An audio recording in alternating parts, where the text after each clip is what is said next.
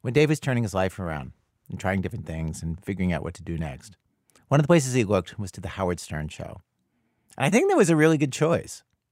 I know everybody is not a fan of Howard Stern, but I am, and I think that one of the best things about the show is that it's always been a place where people talk with this kind of brutal and funny honesty about themselves. One of Howard's innovations is that he took the strain of crude, dark, confessional comedy that's always been a big part of stand-up ever since Lenny Bruce. Howard figured out a way to turn that into radio, daily radio. Anyway, to get back to this guy, Dave, he loved that about the show. And in 2015, he was a few months sober, in his early 40s, working as a waiter at Katz's Deli in New York City. When he was younger, he'd worked in television, hosting an interview show for college kids, but ruined that career with a heroin addiction. Now, sober, in recovery, he needed a project. And he decided to do a podcast about drugs with the feeling of the Howard Stern show. Like, he remembered the years when comedian Artie Lang was on Howard Stern, definitely my favorite period of Howard Stern. When Artie would come on every day, he would talk about his own drug problems. He would tell crazy stories. He would talk in this very real way about the mistakes that he was making in his life at that time that he was not able to stop. And Dave wanted to shoot for that. He would co-host the show with his friend Chris, who he had met Chris years before in rehab. They would spend hours in rehab smoking cigarettes and talking about the crazy things that they'd done on drugs. That's what they wanted their podcast to be.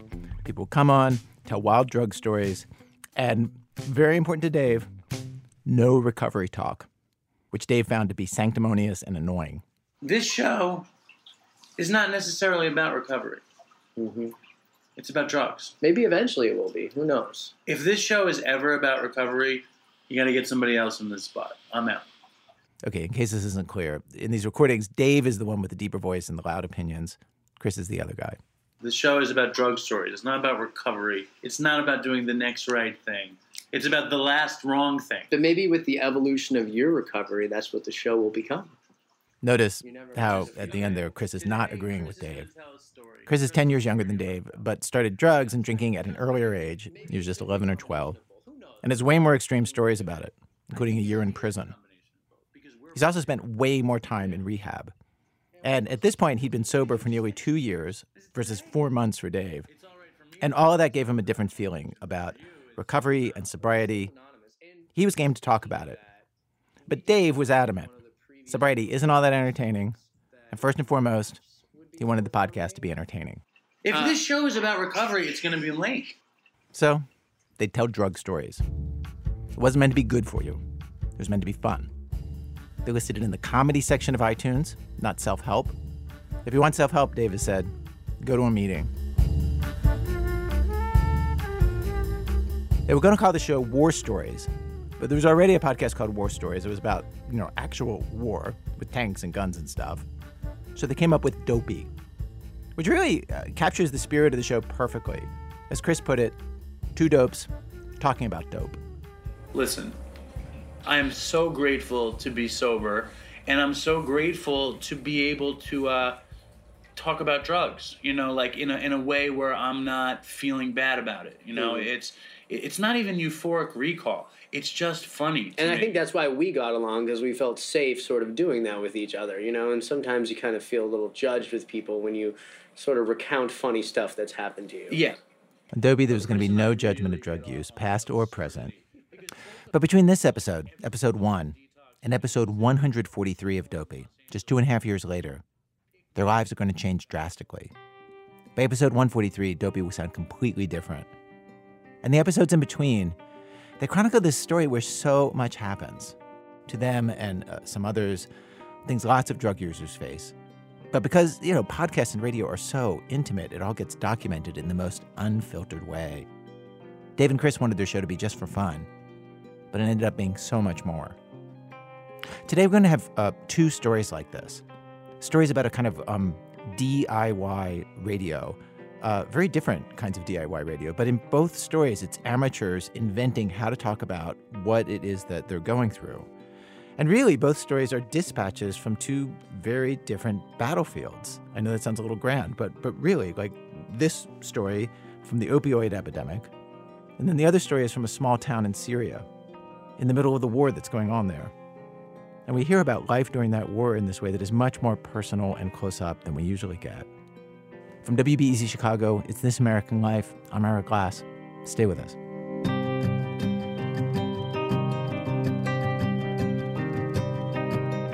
Act 1, two dope kings. So, okay, you remember the premise. Two guys, Dave and Chris, they have this podcast. It's called Dopey. Dana Chivas from our staff listened to dozens of hours of the podcast spanning 2.5 years and tells the story of what happened. We've been talking about this podcast for 5 minutes already, and the whole point of the podcast is to tell crazy drug stories. So let's get right to one. This is from the very first episode. Chris tells the story.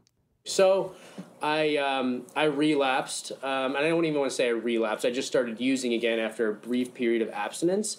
And I took a lot of Xanax, about 60 bars, for those of you that know what a bar is. No, over the period of about 3 or 4 days. So you took 120 milligrams over 4 days. Yeah, and I blacked out for about a week. And during that blackout, I robbed a veterinarian. I went into the veterinary clinic. I told them my cat was having seizures and I needed phenobarbital ASAP. They told me something like, we don't just hand out medications for the asking. Please fill out some paperwork and can we see your cat? Obviously, I had no cat with me. Did you have a cat at home? I did have a cat at home, Smeagol. And so I filled out the paperwork, and while I was filling out the paperwork, I ended up putting it down and storming into the back, knocked over the nurse, and the veterinarian came into the medication storage room and tried to stop me. I got out, the police came, I struggled with the police and fought them and got a bunch of assaults on the police officers. There was a helicopter on the scene. It was a big deal. And just so you know something about Chris, he's burly. Chris you're at least 6 feet. Yeah. Right? He's like one of these Massachusetts Protestant white guys. He's very big and broad, and I would be scared if Chris got rowdy. But I'm a gentle person. Very gentle. Very gentle soul, like a lamb. If Chris is the lamb in a drug addict's clothing, Dave is the border collie, constantly circling Chris, herding him between drug stories, nipping at his ankles. For his Boston accent... Well, you invite all your Facebook friends to like Dopey. No, I invite certain ones. Certain? Certain. Which certain ones do you invite up to your room? I invite certain friends up to my room. Or for Chris's vaping habit... What's the flavor? This flavor is the milk inspired by Momofuku. Ugh. This vaping. It's the end of the world. And it's Chris, on the other hand, comes across as a sweet, docile kind of dope, who finds subtle ways to subvert Dave's alpha maleness. Like on episode 15, it's as easy as the word toodles. Okay, toodles. No. Well, you don't say toodles. Which Dave hates. So Chris starts saying it at the end of every show. All right. Toodles. Please stop saying toodles. They do very little editing, except they do bleep out people's last names. They want the show to be anonymous, which is why I'm not using last names either, by the way. And they use non-traditional bleeps, like this one. Dopey is not the kind of show you bring home to meet your parents. Dave and Chris swear a lot, for one thing, and obviously they're talking about heavy drug use. But it's not just that. They can be insensitive and insulting, too. It is not politically correct, by design. They use the kind of language you might forgive your grandfather for using, but which is harder to stomach coming from a 30 or 40-year-old today. And then sometimes there's also language you wouldn't forgive your grandfather for using. I'm not going to play you that stuff. On the first few episodes of Dopey, they run through most of their favorite drug stories. How Chris made wine from orange juice at rehab. How Dave once stayed up all night doing coke, heroin, and ecstasy before appearing on Howard Stern. How Chris shot crystal meth while at a brain injury clinic. They're not supposed to be engaging in recovery talk. But of course, the only reason Dopey can exist is because Dave and Chris are both in recovery. There'd be no Dopey without it. So recovery keeps slipping into the conversation. Even Dave does it. We're actually in a hurry because I have to go qualify at an Alcoholics Anonymous meeting at 8. Yeah, it's a live episode of Dopey, basically. Basically, but more based on the recovery end of things. I'm a little bit nervous about it. Are you? Yeah. Just let it rip. Don't even think about it. That's the best way to do it. Chris actually has a scholarly knowledge of 12-step philosophy. And now and then he quotes by memory from the Big Book, which is sort of the Bible of Alcoholics Anonymous. And then they added the appendix to the book where they quote William James, who says that you have a spiritual experience of the educational variety. That's what you're talking about. And it's actually in the beginning, for the first 20 episodes or so, they get like 500 downloads an episode, so barely an audience. But they start hearing from people right away. They get their first fan email from some guy named Troy 3 weeks after they upload the first episode. They can't believe anyone is listening to them. They call their newfound audience the Dopey Nation. Other people start emailing, leaving reviews on iTunes. Some listeners leave voicemails with their own war stories. Their downloads grow. By October, they average about 1,000 downloads an episode. So whoever the Dopey Nation is now, stay strong, Dopey Nation. There's a Reddit thread about Dopey. A few people even get Dopey tattoos with the show's logo and the word Toodles underneath it. One guy takes Dave and Chris out to a steak dinner. He tells them he didn't get sober until he started listening to their show. Dave and Chris try to write back to every email they get. They respond to comments on Facebook and Twitter. People aren't turned off by the recovery talk. They like listening to sober guys having fun, enjoying life in recovery. It gives them hope. Chris says the listeners come for the debauchery and stay for the recovery. He calls this marketing strategy rope-a-dope.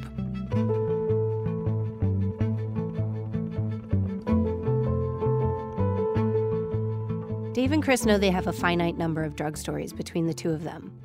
So they develop a roster of recurring guests, friends of theirs who are also sober. Near celebrities like Rob Reiner's son, Nick, Dave's dad, Alan. And then there's a guy named Todd, one of Dave's best friends from college. They got addicted to heroin together in their 20s. Dave always said if Todd got sober, he could be the third host of Dopey. And Todd really wants to be on Dopey. But Todd is never sober. All right, well, if you want a good story, you know who to call here. Yeah, you can give me 6 months sobriety time and you're on the show. What? Yeah. I'm still telling stories. What are you talking about? I'm full of them. He's doing community service and stuff. He's giving back. Please, he's giving back, but what, just give me some clean time and you could come back to the house. I've got 2 weeks clean already. That's a lie. That's a lie. 2 weeks. What? I'm on blood and urine. It's more than 2 weeks. It's been 2.5 weeks. Since you've puffed weed?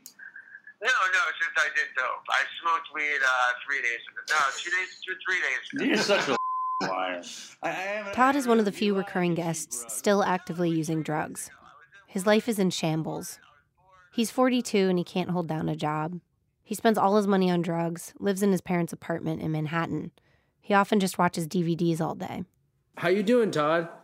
Miserable. How you guys doing? That's Chris talking to Todd on episode 54. I'm doing all right. Miserable. Good. Miserable, is that related to substance abuse? Everything's related to substance. What's not related to substance abuse these days? Less in my life.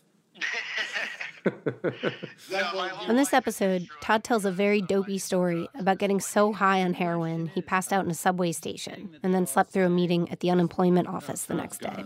The call failed. Towards the end of this story, the call drops, and Dave says, Dude, that's the worst story I ever heard in my... I thought it was fun for a second, and then I realized poor Todd is in big trouble. As a listener, to me it seems like Todd has a specific purpose on Dopey. He's a caricature of how not to treat your addiction. An example that Dave and Chris can hold up to their listeners and say, don't do it like this guy. When Dave and Chris talk about recovery, they often talk about abstinence and 12-step programs. That's what worked for them. But the science shows that opioid addiction is best treated with medications, like Suboxone and Methadone, which are associated with a 68% decrease in death. For a while on Dopey, Dave was pretty clear that he thought medications were dangerous, that you should learn to live without any substances. Chris was more middle of the road. Dave's opinions have changed by now. He feels like whatever works best for you is what you should do. Less than a year into making Dopey, Dave moved out of the apartment with the fish tank and in with his partner Linda and their 6-year-old daughter. Chris eventually moved to Boston and started working towards a doctoral degree in psychology. He was dating a med student named Annie. They lived together, had a dog. He was also working part-time for his sister's company, which helps people who are struggling with addiction and other issues find treatment. And he was working every other weekend at a sober living house. By episode 96 of Dopey, they're getting about 3,000 listeners a show. They decide to relabel the show.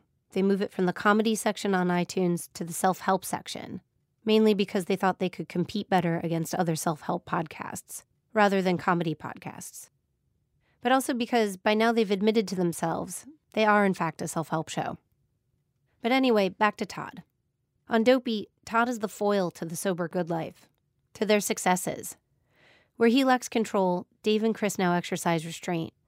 Where he is depressed, they are content. Where he can't hold down a job, they're raising children, getting advanced degrees, making a podcast every week. Do something good for yourself tomorrow. Just do something. I'll try. Just do something. One thing. I will. It all builds on each other, right? Or Right on. whatever. All right, bud. I love you. All right, guys. You're Chris, Dave. Have a great evening. All right, thanks for calling, Todd. All right, you got it, boys. I'll talk to you later. All right, All bud. right, bye. Bye. All right, peace. That's tough. Sad call.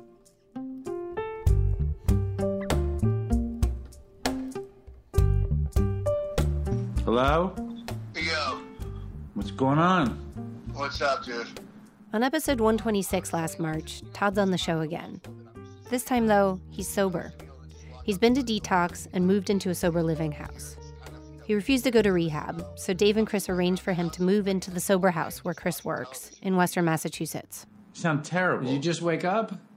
No, I've been up for hours. Too many hours. Oh, turn that frown upside down, Todd. This is the first really sober call on Dopey. That's Dave. He keeps saying how nice it is to talk to Todd when he's sober. He's happy to have his friend back, Lucid. Dave tells him he bought some new equipment for Dopey, a soundboard and 3 microphones, an extra for when Todd is back. Dude, I bought a board that was smaller, but it could only have 2 mics. And I was thinking, well, what do we do when Todd gets home? So I went out and I bought another board. Good move. The Todd board. Yeah, all right, good. Thank you. I like that. I like that a lot. Dude, you remember when you and me were driving home from LA?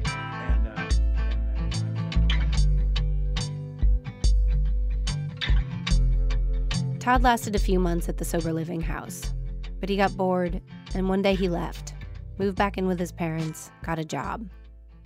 And then, in June... For those of you who don't know, this week was a terrible week for me. My very, very, very, very, very close friend, Todd, who was on Dopey. Anyway, Todd died a week ago, yesterday. So maybe 8 days ago, he died. We don't know what happened, but I'm going to guess it was an overdose. Yeah. And Todd died in his parents' house. He was 44 years old. Well, I told it's my so- friends he died, and they said, well, he's basically the most likely candidate to die.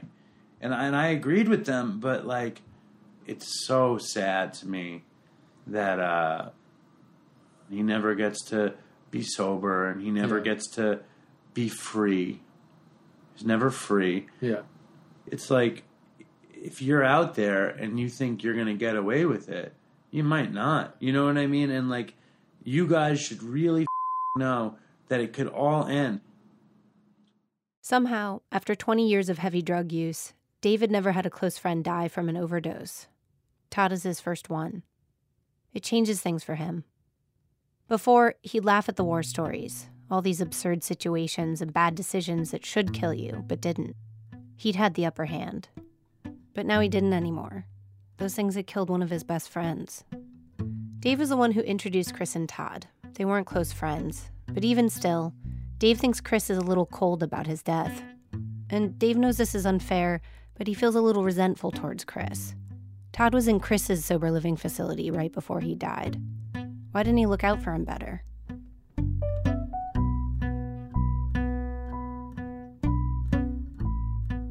Todd's death last summer just happens to coincide with an uptick in downloads on Dopey.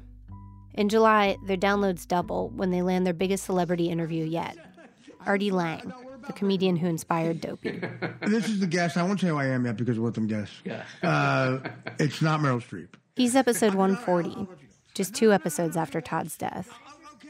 Artie tells a bunch of stories about getting high. On the Howard Stern show, on an airplane, in a Santa suit. So I'm the Santa Claus. The next morning, if you hit the beard, all this cocaine would come out of the beard. He's a little unhinged during the interview, possibly high. What am I saying? Stay strong, Dopey Nation. Stay strong, Dopey Nation. Stay. The autumn wind is a pirate, Here we go. bustling in from sea. With a rollicking song, he tramples along. On the next episode of Dopey, episode 141, Dave and Chris are on Skype.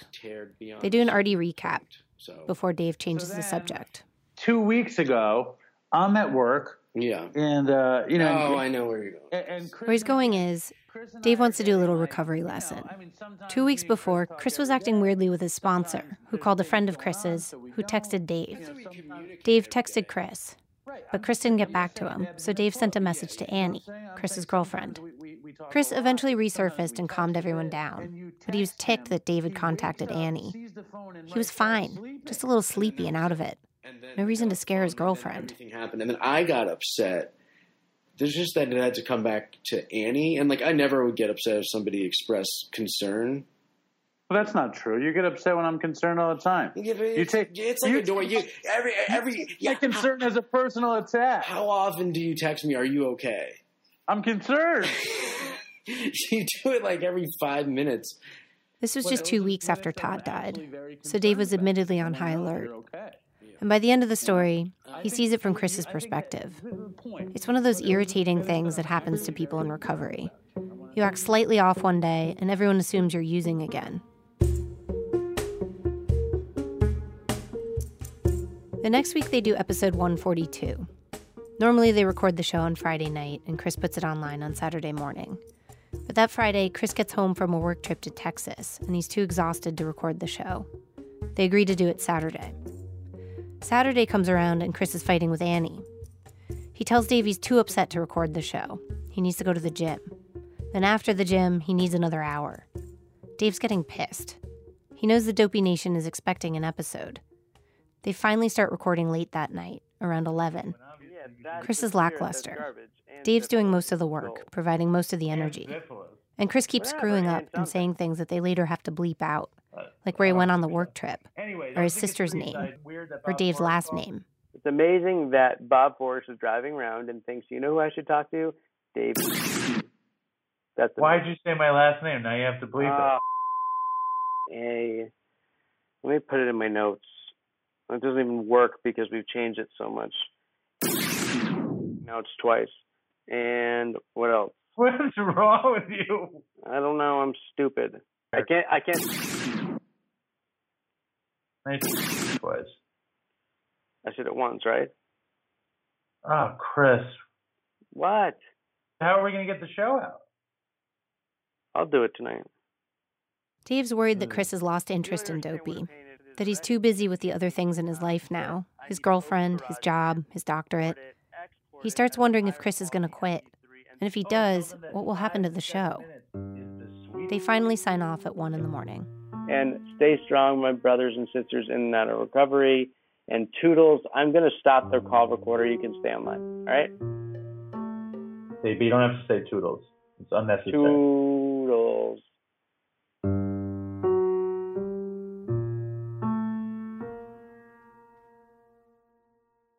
So, hello and welcome to Dopey, the podcast about drugs, addiction, and dumb shit. And I am Dave. This is the next episode of Dopey, episode 143, a week later. For those who aren't on Dopey social media, the worst thing that could have ever happened, and Chris relapsed and died. And here I am alone at my dad's with one microphone plugged into the mixer. Chris overdosed 3 days after episode 142. He'd been secretly using drugs again, probably for weeks. After that last episode they recorded together, Dave and Chris fought. First, Chris put the show online without bleeping out Dave's last name. Dave was pissed. He went in and fixed it, but inadvertently inserted 10 minutes of silence into the middle of the episode, which made Chris mad. So that Monday, they're fighting over text message all day. Dave couldn't make sense of what was going on with Chris. He told Chris it was fine if he didn't want to do Dopey anymore. But Chris said no, that wasn't it at all. He loved making Dopey. Dave believed him. But meanwhile, Chris was also fighting with Annie. She'd left their apartment and went to stay with her parents. Chris was distraught, crying. He asked Dave to call and check in on him. So Dave called him after midnight and told him he'd check in again in the morning, went to bed. He woke up at 6 a.m. to a text from Annie. She'd sent it in the middle of the night, asking Dave if he'd check on Chris. So at 6:30, Dave sent Chris a text message. A minute later, Chris wrote back, "I'm good. As you like to hear, I'm sleeping. But not totally good. Alive, nothing to worry about. We can talk later." At 10:30, Annie called Dave and told him that Chris was dead.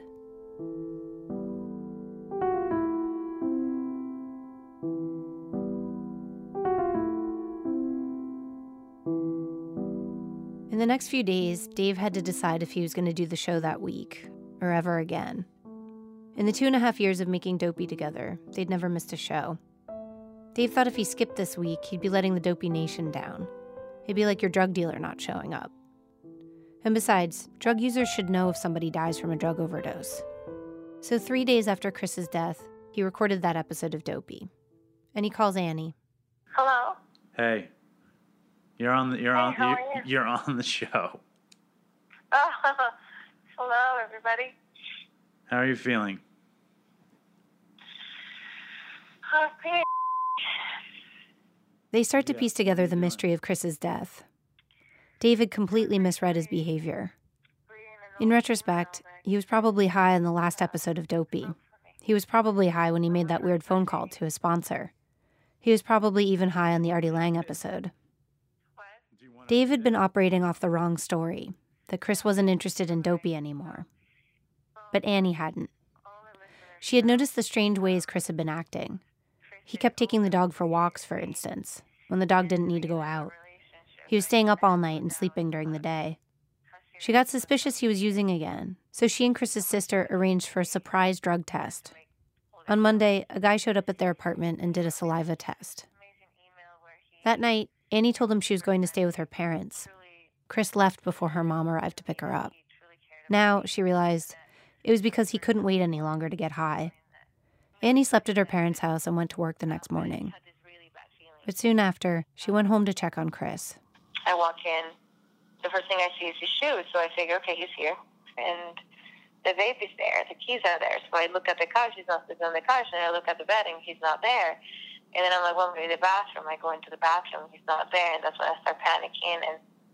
And as I walk into the bedroom, on the side of the bed, I found him dead. I knew right away he was dead. Everything after that is somewhat foggy. Chris had cocaine, Xanax, alcohol, and fentanyl in his system. He was 33 years old. Soon after, a package arrived for him at their apartment. It was filled with drugs: Percocet, cocaine, crack cocaine, heroin. I mean, when the news came, I got angry about it, and then the next morning I woke up and I felt the day between the last time I had spoken to him. You know what I mean? I felt the distance, and I was like, it just felt like it was becoming real. And then this morning I woke up and I could hear his voice in my head, like we were doing the show. I could hear his voice, and then I kind of woke up, and it was another day since I had spoken to him, and it's like liquid becoming solid. You know what I mean? And it's like you move away from this liquid feeling to this cold, solid truth that he is never going to come back, and it's over. Dave hangs up with Annie, and now he's got to end this episode of Dopey without Chris for the first time. We'll just end it the way we always end it, and we'll say, stay strong, Dopey Nation. And I said I would never say this, but Chris is dead, so I'll say toodles for Chris, and we love you. And everybody out there, please try to take care of yourself. All right.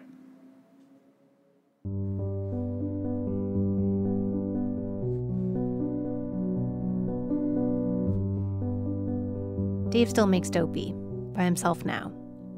He's pulling in bigger guests, like the comedian Mark Maron and the rapper Killer Mike. He gets about 6,000 downloads an episode now.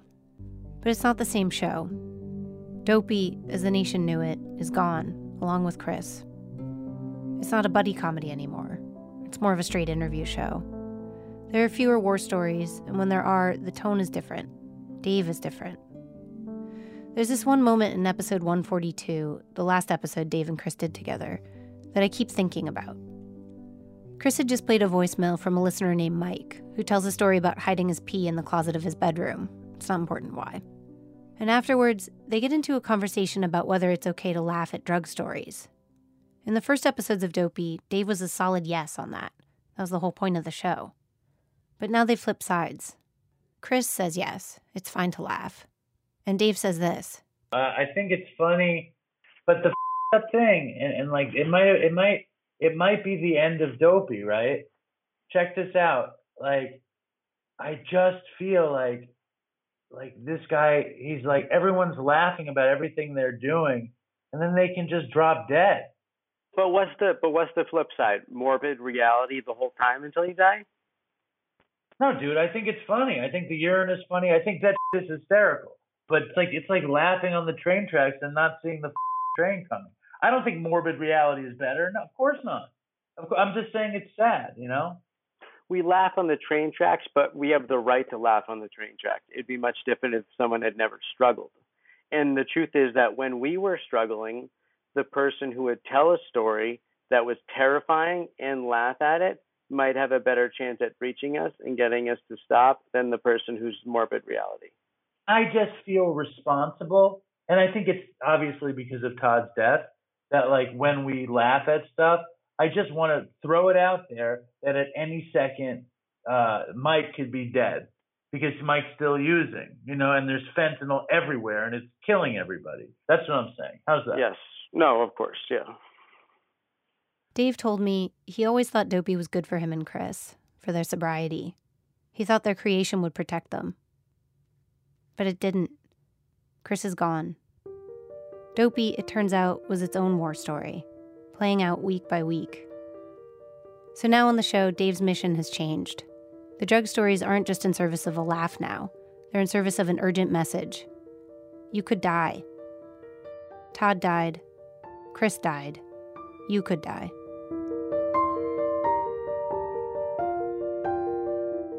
Dana Chivas is one of the producers of our show. The Dopey Podcast, you can find it wherever you get your podcasts. Coming up, what happens when you go on the radio and make fun of a militant Islamist group who also happen to run your town because you're in Syria? That's in a minute from Chicago Public Radio when our program continues.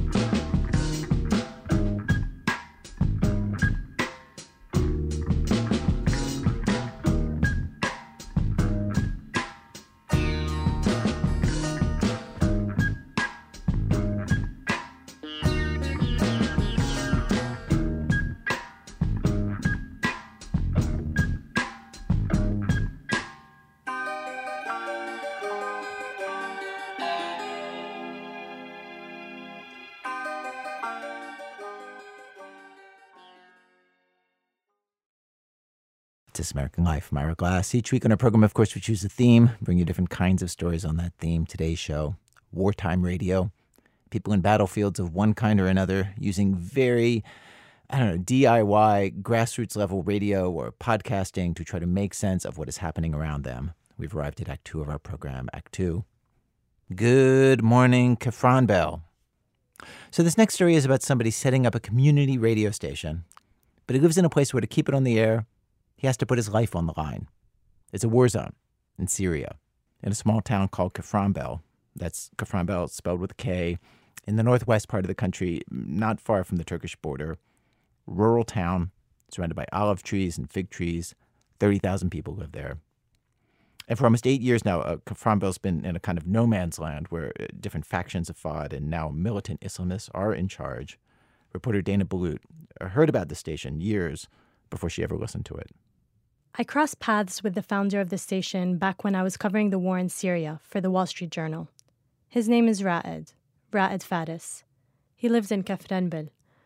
We never met in person. I was based across the border in Lebanon because American press was mostly not allowed in Syria. But when the regime struck a town near Kafranbil or ISIS was advancing and I needed to know the details from the ground, me and my colleagues would pull out our giant spreadsheet of contacts and go through them. Ra'ed was one of those names. I'd Skype him to confirm a death count or verify a location. Then move on. Ra'ed was an activist. Before the radio station, he was sort of famous for these banners, these homemade signs written in big block letters on white sheets. He would bring them to protests, post pictures of them on Facebook and Twitter. I always saw them in my feed. They were witty. Like this one from Thanksgiving, a holiday Syria does not celebrate. Black Friday special offer. Whoever, wherever you are, bring your enemy and come to fight in Syria for free. Limited time offer. One of the most viral of these was after Caitlyn Jenner announced her new name, Caitlyn, spelled with a C and not a K like the other women's names in her family. Ra'ed gave her this shout-out. Caitlyn, he writes, spelling it with a C, we would write Kafranbil with a C if it meant, like you, we could be free. I knew Ra'ed had his own radio station, Radio Fresh, though I never tuned in back then. But around Thanksgiving last year, I heard Ra'ed had been killed. It hit me harder than I expected. Saddened by the news, I listened for the first time. You can stream Radio Fresh on SoundCloud. There's hours and hours of programming. Listening through was like reliving the war from the inside, seeing it in a totally different way from deep in this small town. It was incredibly alive, hyper-local, sometimes utterly ordinary, people complaining about their neighbors, but other times so radical I couldn't believe they got away with it. Here's an example of that, one of the first things I heard. This satire program called Kawalis al-Rais, Backstage with the President, where an actor impersonating President Bashar al-Assad has made up conversations with an officer in his army. وما هي فريش اف ام يا علي سيدي هذه راديو مندسي يا سيدي نعم يا علي ولكن أولا علينا أن نميز جيدا بين That's the actor making fun of the president's lisp, which is very pronounced. He's pretty spot on. وهو بمثابة الرئيس عبر انتخابات كما يحصل في فرنسا. I was shocked when I first heard this impression. My knee-jerk reaction was, oh my God, how did you not go to jail for this? Because in the past, that's what would have happened. Before listening to Radio Fresh, I had literally heard of 2 other places in the whole Arab world where anyone had tried to do political satire. One was Lebanon, where I'm from, and the other, Egypt, where, for a while, till the government ran him out of the country, they had their own version of Jon Stewart. And now there were these guys, out of a small town in northern Syria. It completely blew my mind.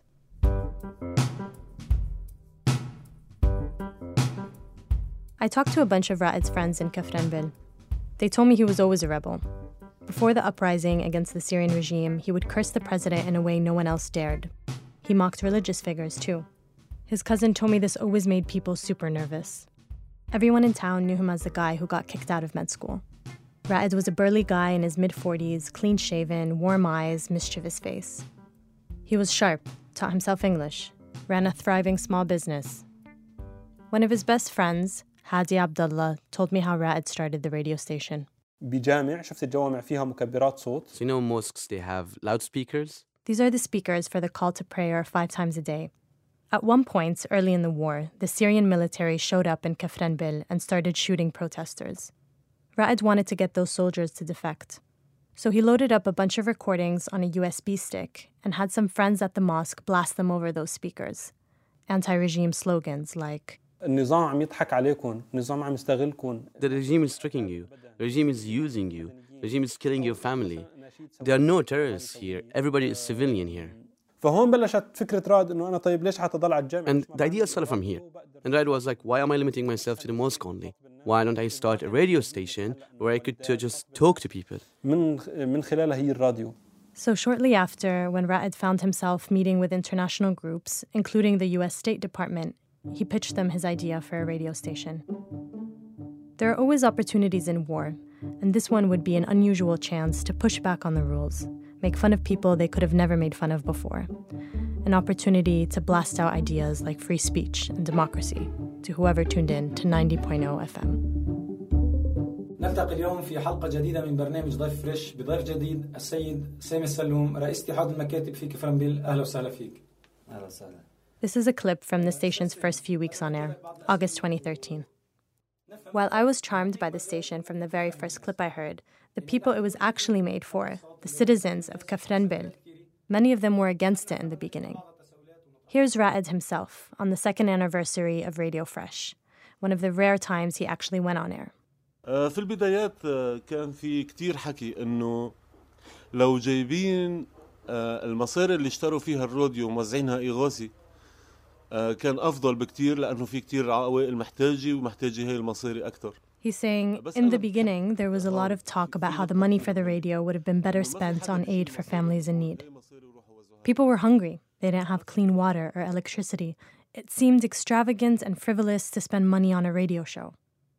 But pretty early on, the station came up with a program that became indispensable throughout the village.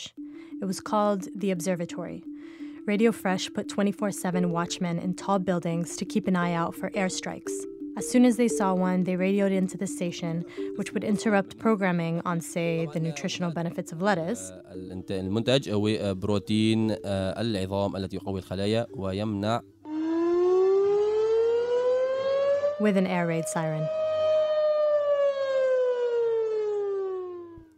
سعيد بس في عنا قصة طلع في أجواء كفرنبيل عم بتدور بشكل دائري. They're saying planes are circling over Kafrenbil. Ra'ed's response to the doubters was, the radio isn't frivolous. It's about saving lives.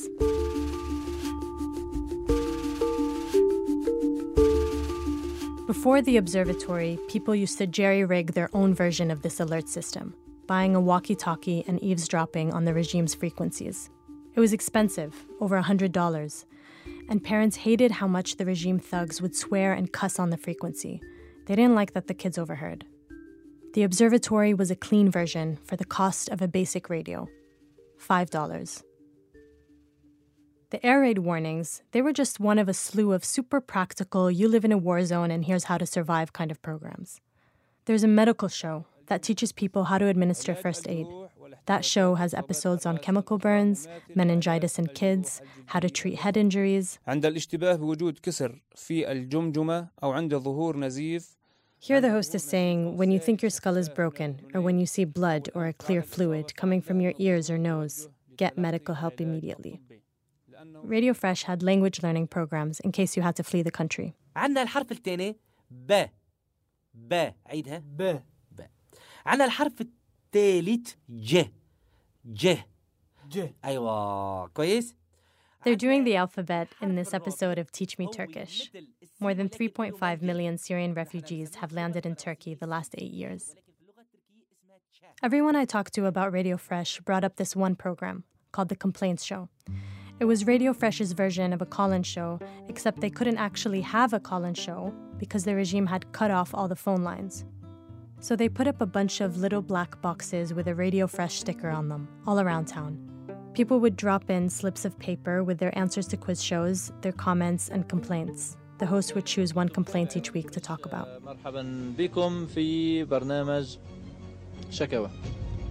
Often it's very specific stuff. At one point early on, a faction set up shop inside a school building, using it as a police station. Parents were worried about sending their kids to school in a building shared with criminals and thieves. Plus, the police station made the school an easy target for the regime. Parents told the rebels their concerns, but nothing happened. So they turned to Radio Fresh. جاتنا شكوى من معرض حرمة من أهالي معرض حرمة حول مخفر شرطة موجود في مدرسة مختلطة البنات والبنين وبأنه هذا يتنافى مع المنطق. Today we have a complaint that there is a police station in the same building as a school, and that, the broadcaster says, defies logic. Again, here's Ra'ed's friend Hadi. وقت سمعوا الموجودين صاحبين المخفر أو الفصيل سمع الحلقة. So when people inside the police station heard the episode on the radio, they came right away to us and they told us, we're willing to leave the school. Please tell the families, we're going to leave the place. We don't want any trouble against us. وأخلوا المخفر من And they did. They emptied the police station from all the militants that were there. People complained about the price and quality of their bread. Someone brought up their neighbor using a hole in the front yard as a bathroom, while his actual bathroom was broken. The neighbor heard the episode and fixed his toilet. When I first heard the complaints show, it felt pretty familiar. We had a similar program in Lebanon, although not quite as small-towny as the neighbor's toilet. But listening hour after hour, what I realized was that this complaints show was doing something besides solving practical local problems. It was also spreading a revolutionary idea that you could voice your concerns and hold people accountable and get results. The guys at the station confirmed this was Ra'ed's original mission for the show. This, in a place where the rules were so recently non-negotiable and you just had to keep your head down and deal with it. The Complaints Show was just one of the many programs, debates, kids shows, a series on Islam, doing this kind of work.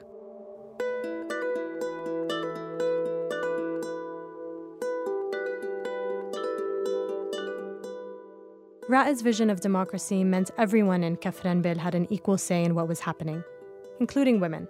He wanted their voices on the radio too.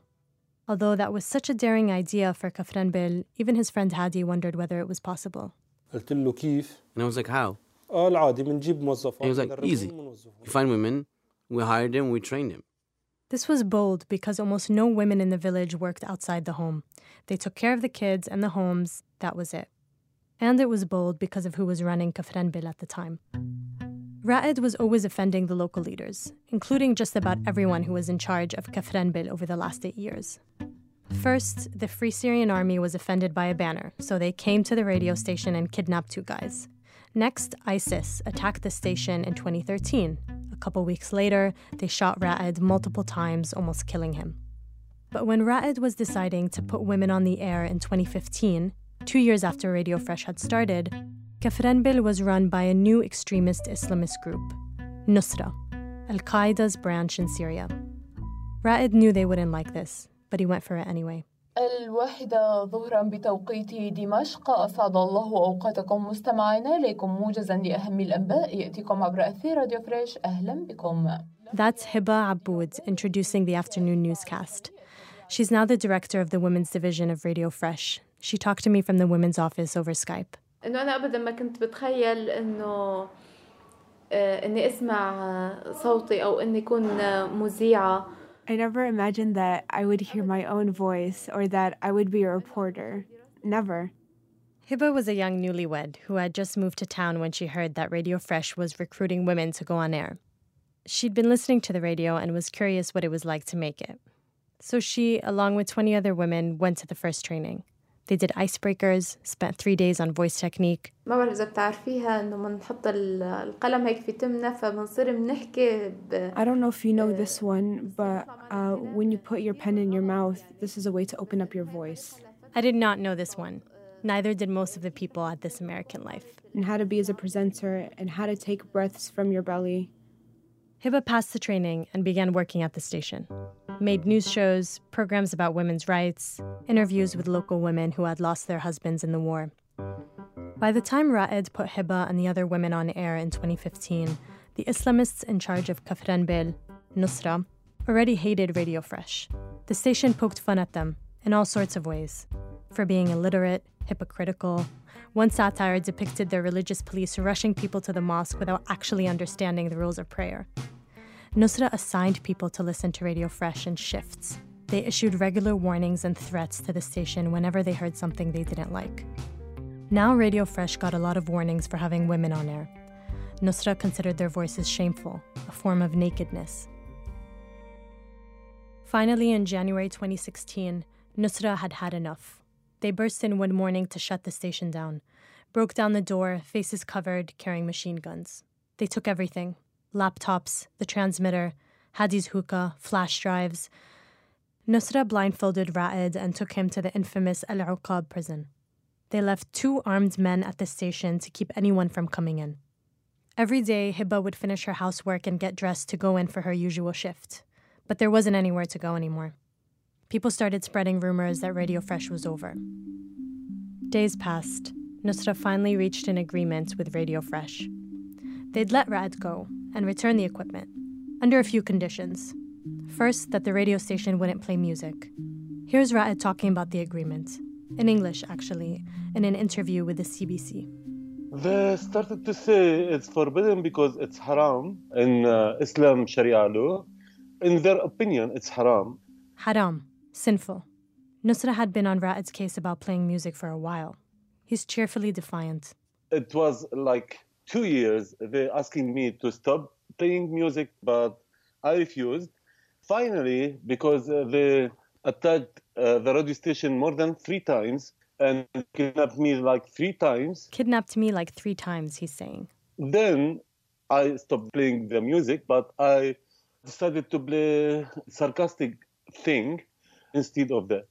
Like animal sounds, like sheep, like birds, frogs, dogs, chicken, and everything. Animal sounds. Radio Fresh replaced the jingles leading into each segment with animal noises. There was a rooster in the morning.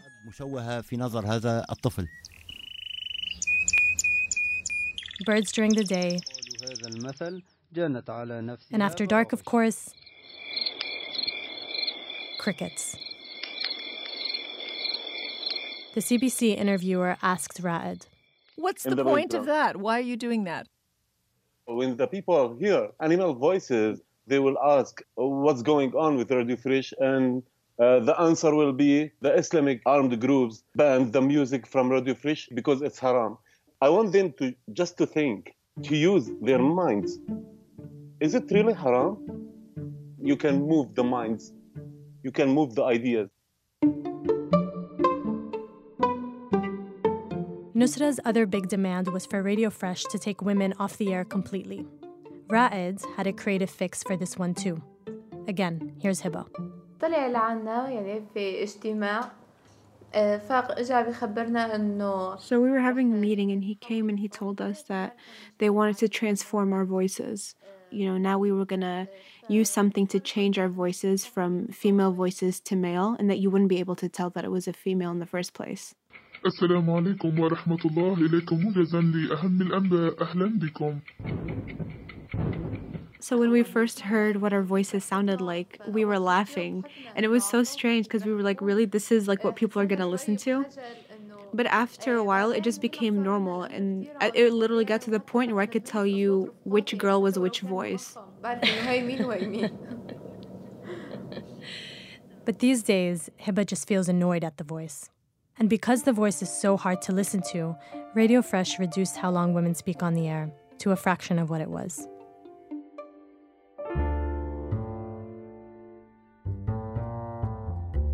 By this past fall, the Assad regime had retaken swaths of the country.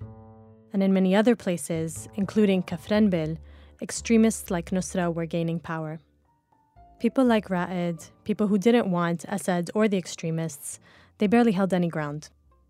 And finally, around Thanksgiving, Ra'ed was assassinated. I read the news in a tweet, and later heard the whole story. He was in a car with 2 colleagues from the radio station. It was around noon. A van pulled up next to them and shot and killed Ra'ed and his friend Hammoud Jnaid, then drove off. While Nusra never claimed responsibility for the assassination, the whole town blamed them. Everyone I knew who had reported on Syria was talking about Ra'ed that day, posting pictures of him, writing that his death was the end of the Syrian revolution. Because Ra'ed was one of a handful of people in Syria who was still living by the principles of the revolution. He was still talking about nonviolent resistance and democracy, civil society and freedom. Ra'ed was there from the very first protests in Syria and stuck by his principles while so many others either died or fell off the train. Now, he too was gone. Hiba got the news over WhatsApp. فمباشرة بيبعتوا إنه رائد استشهد. هوني ما بقى إنه أصحى على شيء أبداً. And at that point, I just wasn't aware of anything anymore. I never thought that moment was going to come. ما كنت متخيلة إنه حدا مثل رائد بيموت. بفكر إنه لا هو حدا بيضل. I never imagined that someone like Ra'ed could die. Like, no, he would be one of the ones that stayed. The funeral lasted 3 days. Hundreds of people came. There were programs on Radio Fresh remembering Ra'ed and Hammoud, their childhoods, talking to their friends, chatting about their legacy.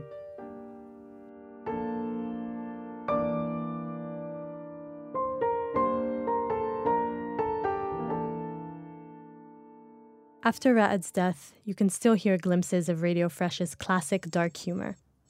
They continue to make fun of the president and the local factions. Here's a radio drama about a local guy partitioning his house in Kafranbil to host refugees.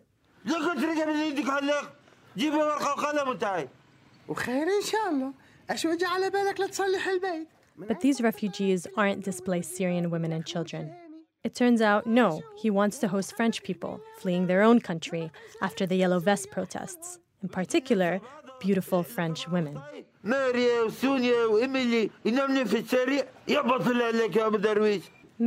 Sonia, Emily sleeping in the streets? Not on my watch.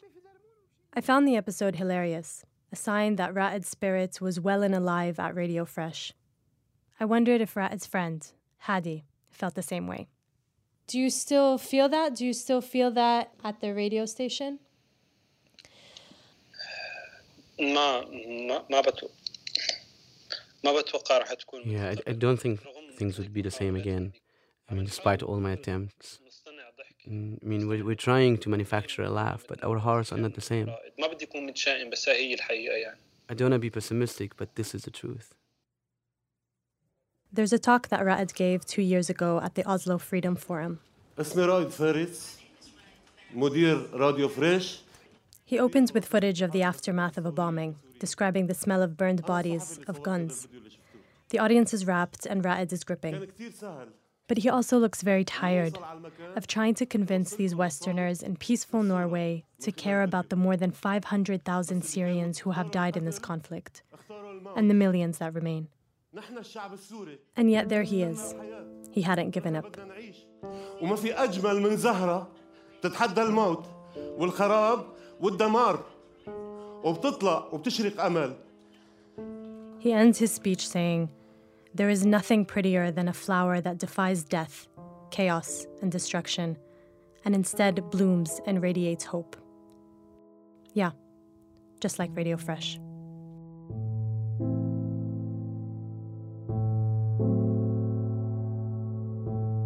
Dana Balut. She's a filmmaker and a producer of the podcast Kerning Cultures. That's Kerning with a K, Kerning Cultures, which runs stories like this one from the Middle East. Last year, Radio Fresh lost its main source of funding when the United States withdrew stabilization aid to Syria. The employees worked without pay for 5 months. Then they found some temporary funding, but that runs out in March. They're looking for new ways to stay afloat. Mic check, 1, 2, no drones, nukes, guns too. Who you gonna run to? They say who you think you Gandhi. Our program was produced today by Sean Cole. Special thanks today to Dr. A.J. Manhapra, Maya Salovitz, Andrew Leland, Andy Lancet, Paul Wilson, Neil Verma, Jason Loviglio, Hugh Chignell, Dr. Brian Goldman, Rami Ferris, Abdallah Saloom, Abdul Warith Al-Bakur, John Yeager, Isam Khatib, Raja Abdul Rahim, and Blueprint Post-Production. Our website, thisamericanlife.org. You can listen to any of our archive of over 600 programs for absolutely free. This American Life is delivered to public radio stations by PRX, the Public Radio Exchange. Support for This American Life comes from Constant Contact, whose marketing advisors work directly with small businesses for monthly marketing guidance, personalized support, and email campaign optimization. Learn more at constantcontact.com. Thanks as always to our program's co-founder, Mr. Troy Malatia. You know, he was out in his neighborhood, and there on the sidewalk, he saw some of those American Girl dolls his neighbors left there. Well, he picked them up. Mary, Sonia, Emily sleeping in the streets? Not on my watch. I'm Ira Glass. Back next week with more stories of This American Life.